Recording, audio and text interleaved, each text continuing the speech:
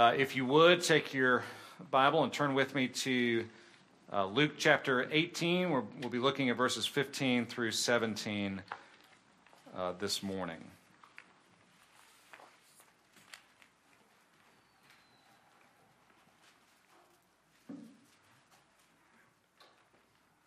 If you're able, would you stand with me as we read from God's Word?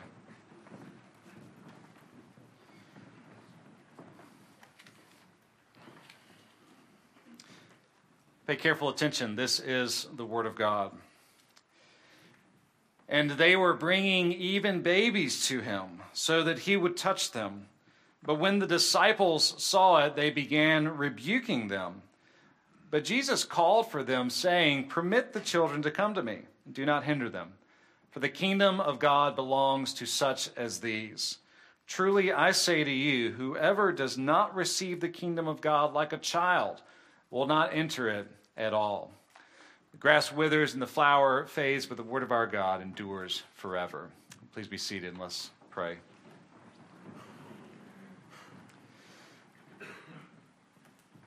Father, your word is a lamp unto our feet and a light to our paths. We pray that you would lead us by your word and that your Holy Spirit would illumine the word.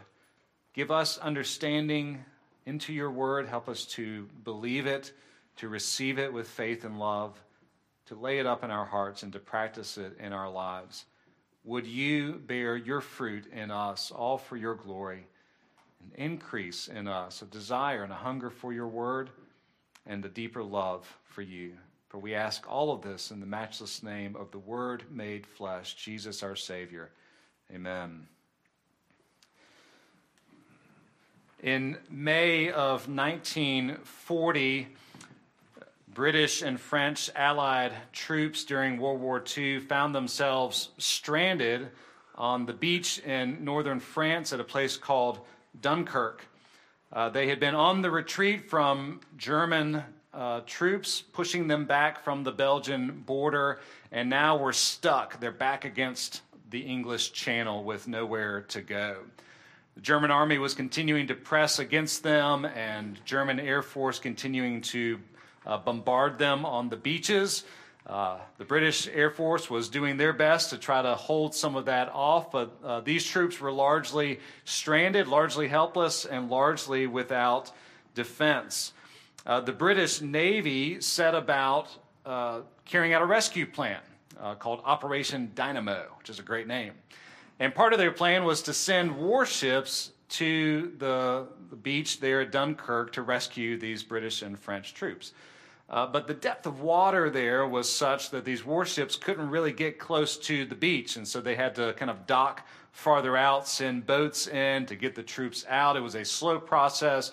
It was a dangerous process because of that, because all the while they're being attacked from the air and German troops are pressing in, launching artillery and so forth at them.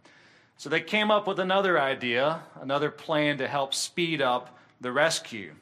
Rather than just relying on the Navy ships, they sought for what later became called the little ships to pitch in.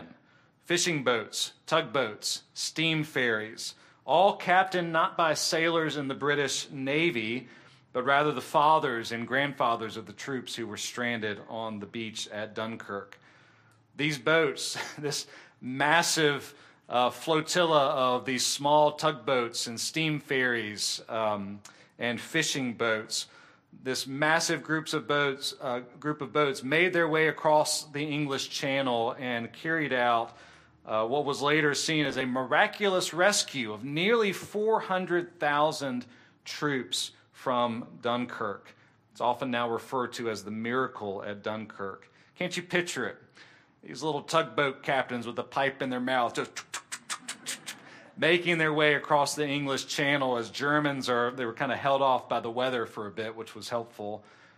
But they were up against a mighty army and a mighty oppressor and enemy. And yet this little humble group of fishing boats, fathers and grandfathers making their way across the English Channel, were able to carry out this amazing victory and rescue. Of course, it didn't end the war. Things got worse before they got better. But the rescue itself was a triumph in spite of the opposition to them. The kingdom of God is somewhat like that. It's glorious, but the way in is through humility, not pride, through weakness, not strength, through confession of our own inability and our deep need, not dependence upon our ability or self-sufficiency. Rather than seeking our might and our ability and our effort as the way into the kingdom of God, we are to come in through confession of weakness. In this passage that we've just read, Jesus shows us generally the way the kingdom of God flips upside down our expectations, the way we tend to think about how to gain acceptance with God. He shows us the kind of faith required in order for us to belong to his kingdom. And more specifically, he shows us his heart for children. And children as an example, a concrete example of what saving faith must be. And so in this brief episode of Jesus' ministry, we see that the heart of Christ towards his people is one of grace, that he operates on a principle of grace rather than on a principle of merit. We make just a brief note about the context of this story. We kind of jumped in without any precursor to what's going on here.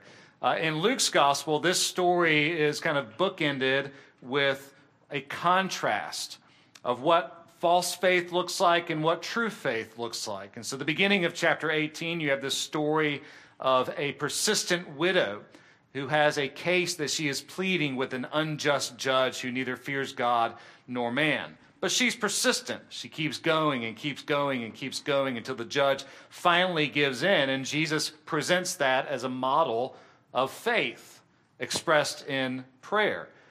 And that mention of faith leads him to set up a few contrasts of what real faith looks like and what false faith looks like. And so you have a story of two men, a Pharisee and a tax collector. The Pharisee puts his faith in himself. The tax collector pleads for God's mercy, and he is the one who in the end is justified. And then you have a contrast between little children being brought to Jesus and a rich young ruler who asks, "What must I do in order to inherit eternal life?" and who in the end is unable to sacrifice the things that he loves in order to gain the kingdom through faith. So this passage is presenting to us, in a series of contrasts, what it looks like to have faith, what it means to belong to the kingdom of God, how we are to receive it. And so we see in this passage first that Jesus has a heart for children. Jesus has a heart for children. You see this in two ways. First, you see it in the disciples' action, and then Jesus' reaction to what the disciples do. What's going on here?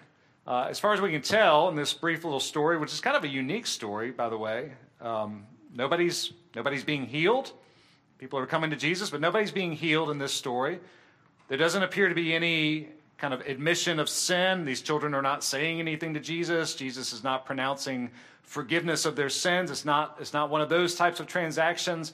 It's just this simple, unique slice of Jesus' life that captures his merciful heart for those who are vulnerable, for those who are in need. I mean, it's just an amazing story.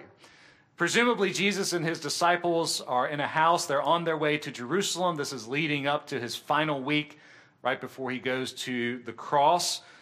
They're in a house. Jesus has been teaching, presumably in parables, teaching about the kingdom of God.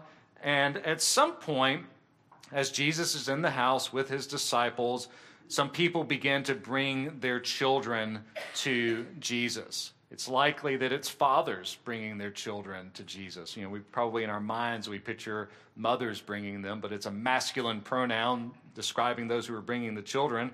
So you have fathers likely, maybe with the mothers, bringing their children to Jesus, but they meet a roadblock at the house. The disciples perhaps are in the doorway, blocking them, preventing them from coming in to see Jesus. It's as if the disciples have not learned the lesson of the story of the Pharisee and the tax collector, which Jesus had just explained to them. So here you have the disciples blocking these parents, these fathers at the very least, from bringing their children to Jesus. A concrete example of the story that he has just told about the Pharisee and the tax collector. It was common practice in Jesus' day for parents to bring their children to a known rabbi, to have them have the rabbi bless their children, lay their hands upon the children, and pronounce a blessing upon them. That's what was going on here. They're bringing their children to Jesus so that he will lay his hands upon them, pray for them, and bless them. And in fact, Matthew and Mark tell us that's exactly what Jesus did at the end of it. They get to the door, they get cut off, the disciples intercept them, send them away, even rebuking these parents for bringing their children to Jesus. Stop. You can't come in. Now's not the time. Which raises a question. Why would they do this? Why are they keeping children from coming to Jesus? Why are they keeping parents from bringing children to Jesus? Well, in the first century, children were cared for, children were loved, obviously valuable parts of members of the family. But children had no social status. They had no social standing. Their children were not in a place of honor in society. Perhaps they were looked down upon in some sense because of that. And the disciples here seem to be measuring the importance of children in those worldly terms. They're not significant. They're not honored. Perhaps they're not worth Jesus' precious and limited time. Perhaps that's what they were thinking. Perhaps they thought that children were below the dignity of Jesus, despite the commendable ways that Jesus has spoken of children prior to this. Or perhaps they were just thinking in terms of simple transaction.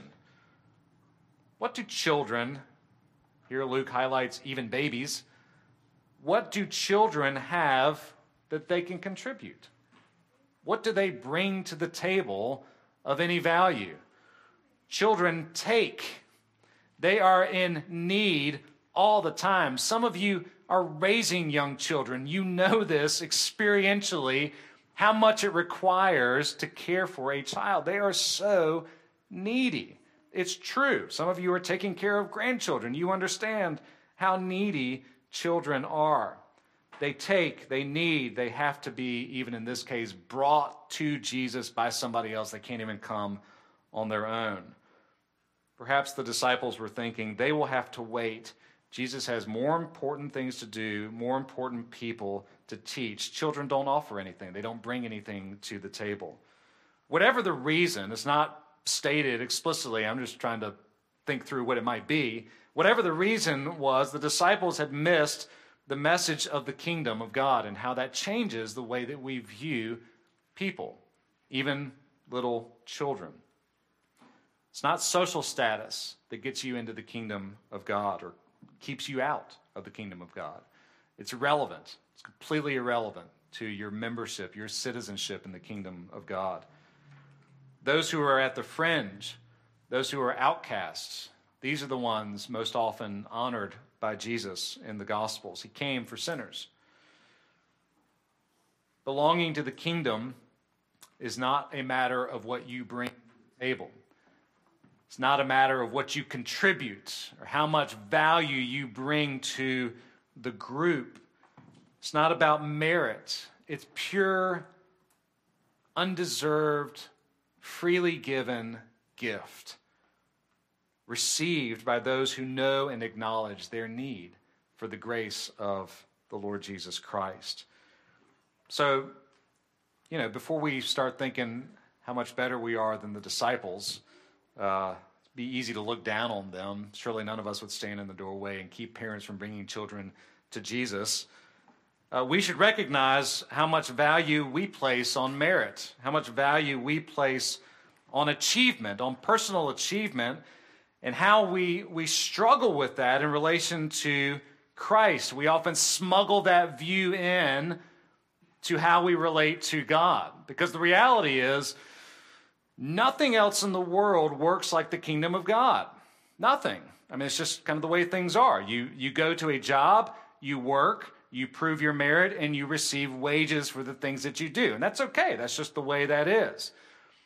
But I want us to think for a second about how the message of merit and of personal and self-achievement often gets brought into the way that we relate to Christ and the way we think about his kingdom. Think just, for example, of education. I love education. I love educators. I know some of you are in that, so we're all thumbs up on education. But just think about how education works and the message that students going through education kind of get on a day-to-day basis. The dominant message of education is merit-based. Earn good grades. Apply for scholarships. Some are need-based, but many are merit-based. You get good enough grades, you'll get scholarships, and you'll be able to go to a good college. Earn good grades in college, and your achievement, your merit will get you a good job out of college. And then your merit, your achievement out of college and the good job that you got because of the good grades that you made in college, funded by the scholarships that you got because of the good grades that you earned in high school and so forth, all of that will give you all the things that you want and all the things that you need, all because you did it. You got it. You achieved. You earned it. It's built upon merit. It's not saying that's right or wrong. I'm not making a comment, any kind of social commentary about how all that works. It's just a matter of fact. And everything else in the world works in terms of merit as well. And we need to think about how that impacts the way we view Christ and the gospel and the kingdom of God. It's hard not to think that our relationship with Christ is somehow based on what we do when everything else in the world functions that way. We superimpose the message of merit as well in our relationship with others. You scratch my back, I'll scratch your back. I've done all these things, I deserve these things back, and if I don't get them in this transactional relationship of merit, then things don't go well, and we don't relate to one another on the basis of grace, even if we think that God deals with us in that way. We often operate in friendships and marriage and parent-child relationships with that same merit orientation. It's earned. You got to work hard for it. And if you don't get it. You don't receive. What do we need in order to get our hearts right side up? Well, one thing we need is to see Jesus' heart for children. The disciples push them out. Jesus brings them in while rebuking the disciples. In Mark's gospel, Mark tells us that Jesus even became indignant, angry with the disciples because they were keeping children at arm's length. They were telling them, you cannot come to Jesus. And Jesus was angry over their treatment of children in that regard. He rebukes the disciples and he directly calls the children to himself. That's what Luke tells us. It says Jesus called for them. He's not talking about the disciples. He didn't call for the disciples. He called for the children, saying, permit the children to come to me and do not hinder them, for the kingdom of God belongs to such as these. He himself welcomes the children into his loving arms. They bypassed the disciples who had misused their authority, who had misunderstood how we receive God's kingdom. Matthew tells us in his account of this story that Jesus took them in his arms, laid his hands upon them, and prayed a benediction over them, a blessing over these children. Can you imagine that? Can you picture the scene? Against and around the disciples' roadblock, Jesus calls little children to themselves, and they eagerly come, being brought by their parents, perhaps some old enough to run to Jesus. They with arms wide open, he with arms wider still, bringing them into his loving embrace and pronouncing God's gracious blessing over these children. Jesus has a heart for children. Little ones, young disciples, if you're listening, you should know this. Jesus loves you. Jesus loves little children. He is for you, and you can trust him always. And don't let anything get in the way. of coming to Jesus. Jesus has a heart for children. It might be easier for you now, little ones, to trust and follow Jesus than it is later. Things get a little complicated and we find ourselves struggling. Follow him now at a young age and know that he loves you and is faithful. Jesus' welcome embrace of children leads him to an explicit command and an implicit command. You have this twofold explicit command: permit them, let them come, and then don't hinder them. Let them come, don't stop them. Open the way for children to come to Jesus. So how do we do that? What's our response to this command of Jesus? Well, we can do several things. We can follow the example of Jesus, who loved and welcomed little children. How are your interactions with little children if you have opportunity for that? Are you displaying for them the loving heart of Christ in the way that you treat children and the way that you love and care for children? We can imitate Jesus' example and demonstrate his love through our love to little children. For parents, how do you permit the children to come? How do you let children come to Jesus?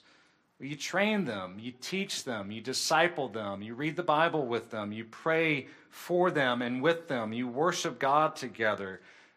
If you're an adult who's taken vows during the baptism of a covenant child, and so maybe it's not your own children that you're thinking about, you've made promises, in this congregation at the very least, when a child has been baptized as a member of a covenant family, you've taken a vow to assist and to support parents as they raise their children in the nurture and the admonition of the Lord. You've got opportunities to encourage parents to do that, and even to invest in young people yourself, even if they're not your own children. You can also meet children where they are and give them what they need to grow. Children don't need adult explanations of things. That's hard for me because I want to give you all the details and all the nuances and whatever. And, sometimes it's like the fire hydrant and you can't handle but just a drop. We need to meet children where they are. We need to help them as children to understand what it means to trust Jesus as a 6-year-old, as a 7-year-old. What does that look like for them? They're not adults yet. Don't treat them like adults. Meet them where they are and give them what they need to grow in their particular stage of life. Should also say children don't need adult problems. They need to have children problems. They need to deal with the things that are on their hearts and on their shoulders and not all the weight of the world that we adults often carry with us. Let them deal with the problems of children, not adult problems. Finally, we can guard them. You can let children come, permit them to come by guarding them. Think about what's influencing our children. What can we do to exercise godly authority and wisdom over those influences? This is about making the way open for children to come to Jesus. And so we need to think about things like social media and digital technology and access to all things all at once, and how wisdom would help us to exercise discernment in that and what our children are receiving and being influenced by. We need to think carefully about those things. So permit them. Let the children come. Secondly, don't hinder them. Don't stand in the way. Don't make it difficult for children to come to Jesus. How? Well, there's lots of ways. We'll just pick a couple. How do we often make it difficult for children to stand in the way of Jesus? Or rather, how can we not stand in the way of Jesus? How can we not stand in the way of bringing children to Jesus, rather? One thing we can do is try to live a life of integrity between our faith and our actions, between our profession and our lives. I don't know if you know this. You probably do. Children can smell hypocrisy from a mile away. They can sense that something is insincere and not genuine from quite a distance, and they have no problem pointing it out or questioning things about it. You say one thing, and they're like, I've seen you do the opposite. And then they call you on it, and you got to fess up. You got to own that. We're not going to be perfect. You're not going to do everything right. We all know that. But we should make it our aim to join together in a beautiful marriage our profession of faith and our lives, so that there's consistency, there's integrity between them, so that the very thing we're calling children to receive, they can see modeled with integrity in our own lives and know the gospel's real because I see it bearing fruit in so-and-so's life. Jesus is real because I see my mom or my dad loving Jesus and trying to follow him. They may be stumbling and struggling, but I see them depending on Jesus, and I know that he's real because I see it in somebody else's life. If we try to live a life with integrity, children will see that. I remember the kind employer that I had in college who had an experience, a bad experience, with an argumentative pastor one time. And his response to that experience was, if that's Christianity, then I don't want it.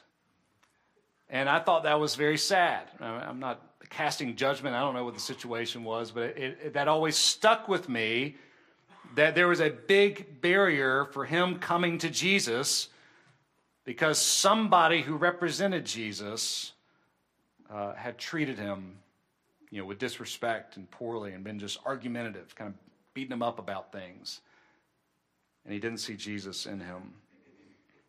None of us is perfect, but are our lives adding pleasant seasoning to the profession of our faith so that others can see the beauty of Jesus in us and are not hindered because of us?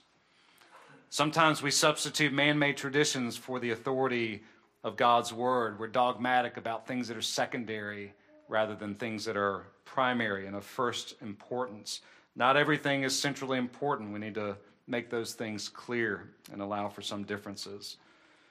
Jesus not only explicitly commands us to welcome little children and not hinder them, but he gives us this kind of implicit command by offering children to us as an example of what faith ought to look like. Notice he says, permit the children, don't hinder them, and then he gives a reason. The kingdom of God belongs to such as these. These children who have been brought to Jesus. Jesus says they are a concrete example of the type of people who belong to the kingdom. The kingdom of God belongs to such as these. Not just saying it belongs to little children, it belongs to those who have faith in the same way that these little children have faith. The kingdom of God is all of his saving blessings, and children provide an example of what faith ought to look like. And so Jesus says, whoever doesn't receive the kingdom like a child will not enter it at all. What's the point? What's the point of comparison that he's making here when he holds forth little children as an example of faith? Well, two things it's not. He's not saying that all children are perfect and sinless and all children have faith. That's not the point. He's capturing rather some characteristic of children that should also be characteristic of true faith, regardless of age. So he's not saying children are perfect and sinless, and that's why they're the example. That's not the point. He's also not saying that faith should be childish, right? There's a difference between a childish, immature faith and a childlike, mature faith, which can be both things at the same time. So it's not a childish faith that never grows, a faith that doesn't produce fruit. It's not a childish faith, it's a childlike faith. So therefore, what does it tell us about what true faith is? Well, think about children and characteristics of especially young children that would characterize faith. They're needy and they know it, and they're not ashamed to ask for help in the midst of that need. Babies, they need so much. They need to be fed. They need to be washed. They need to be changed. They need to be patted to sleep. They need to be carried around everywhere. They cannot do for themselves.